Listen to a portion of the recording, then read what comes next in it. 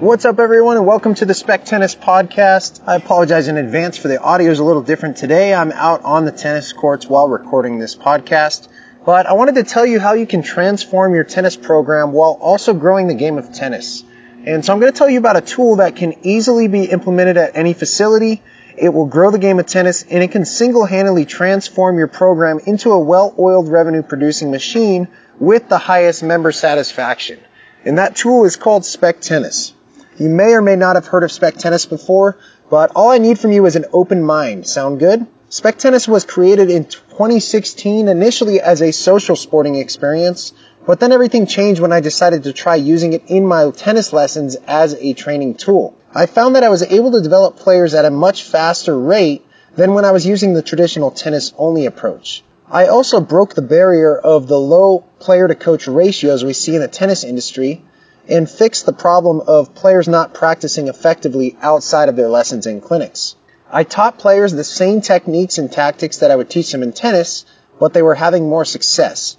Why? Because we were using a Spec Tennis paddle and an orange dot ball on a smaller size court. The sweet spot was closer to their hand and the ball was ending up in their strike zone more often. Now, in case you haven't heard of Spec Tennis before today, it's played on a pickleball court with an 18-inch foam core paddle, an orange dot low compression tennis ball with an underhand serve, no ad scoring, and short sets. Now the best part, since Spec Tennis is a dual threat sport, meaning that it serves two roles, one as a social sport and another as a tool for learning tennis, there is no negative stigma attached to it like many have with the ROGY system, the red, orange, green, yellow balls that the USTA uses. Now no one feels like they're playing kids tennis, and so the buy-in is huge, especially when they see how quickly they can have success in every skill. Success, in my opinion, is what knocks over all the other dominoes, and you start seeing, number one, players playing more often, two, they're improving faster, and three, they're actually practicing the skills that you teach them on their own.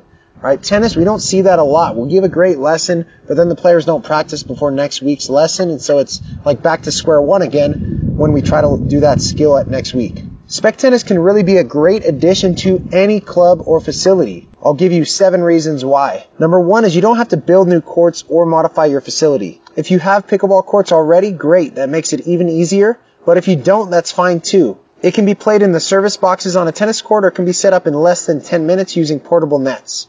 It also works really well on clay courts and platform tennis courts. Number 2 is you can attract a larger percentage of the membership to your courts. Maybe your club has swim members that have never used the tennis courts before. Spec Tennis has the power to attract these type of members when they witness the smaller learning curve and they can envision themselves being able to play it with their family. Number 3 is you have the ability to run larger clinics and accommodate 4 times more players. You can fit 4 times more players on one tennis court when you're playing Spec Tennis, so you can run larger clinics which accommodate more people. Or you can have multiple pros teaching different lessons and clinics on the same court simultaneously. A side note is I recently ran a 14-player clinic on one tennis court for 12 weeks, and I taught the class by myself. And part of the reason that I was successful was because we were using Spec Tennis. It allowed players to have more control and do a lot more peer-to-peer rally-based activities. Number 4 is increase your player retention. There are so many alternative options that players can be doing. Not only do we lose tennis players to other sports, but we lose them to even things like video games. When we ensure that our players get the full experience of actually playing the sport rather than just hitting the ball, we have the best chance of not losing that player. After all, tennis is a pretty great sport, but we just need to allow our players to see that. The commonly used approach of doing dead ball drills in a clinic with a coach feeding balls to kids standing in a line, in my opinion, is the fastest way to get players to quit tennis.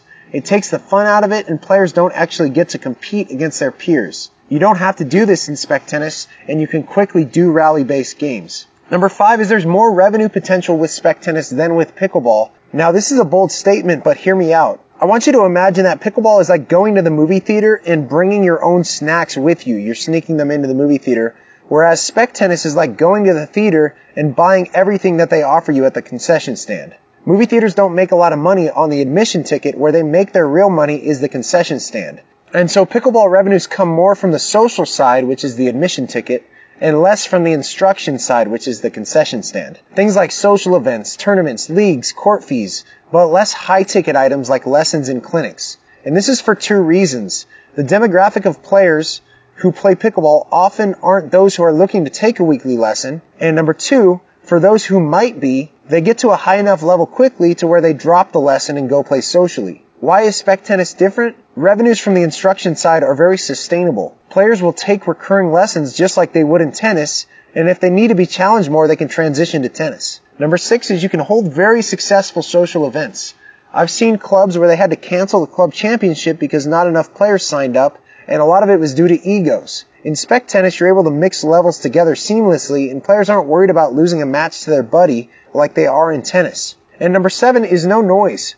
If spec tennis is being played on the court next to the USTA National Championships, you're not going to get any complaints from the tennis players. Put spec tennis on a court surrounded by homes, and you also won't get any complaints from the people living in the homes. So how do you get started with spec tennis? You have two options. Option 1 is you can go to spectennis.com, click the shop button in the upper right corner and get started buying some paddles. Or if you're really fired up and would like to promote spec tennis in conjunction with starting it at your facility, you can apply to become an ambassador at USSPTA.com. That's USSPTA.com. But whatever you decide to do, I'm here to support you along the way, and I'm always open to chat about how you can make it a big success at your facility. Feel free to shoot me an email with any questions, Nate@spectennis.com. And P.S., you're just one rally away. In our case as coaches, we're just one rally away from changing lives. Thanks for listening to the Spec Tennis Podcast today, and I hope to catch you next week.